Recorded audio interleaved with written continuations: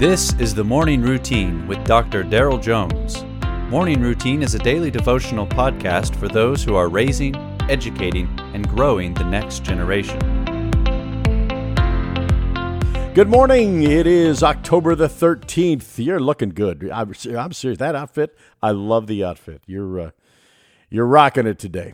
Micah chapter 5, verses 2 through 4. Sorry about that.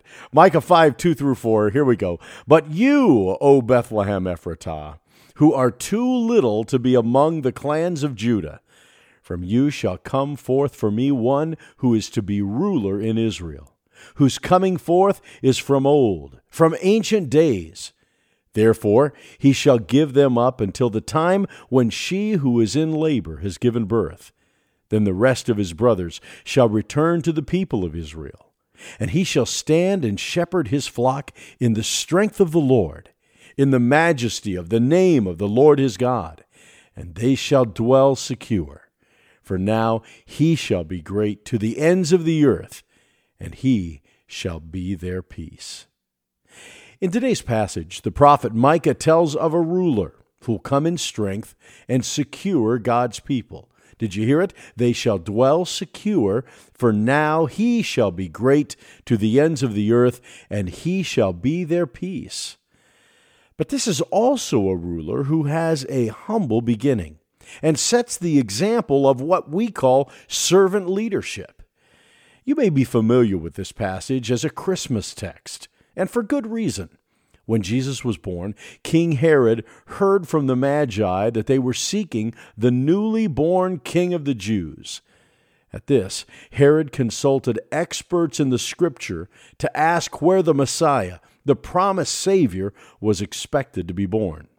They quoted to him today's text from Micah, and Bethlehem was the answer. The Savior who would one day come, offering peace to all men, would be born in a little town of Bethlehem. Remember, too, from Luke's Gospel that Jesus' birth was attended by anything but royalty. He was visited by lowly shepherds, humble beginnings.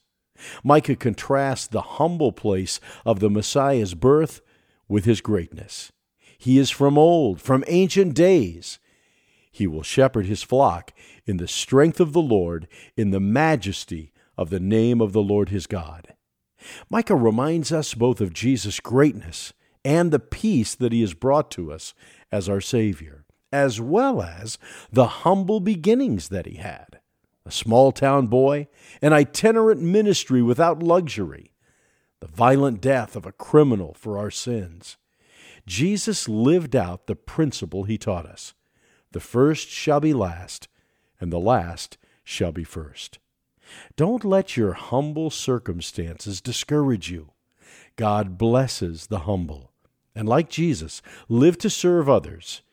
There is greatness in humility. You have been listening to the Morning Routine, brought to you by the Herzog Foundation and hosted by its president, Dr. Daryl Jones. For more information, please visit herzogfoundation.com.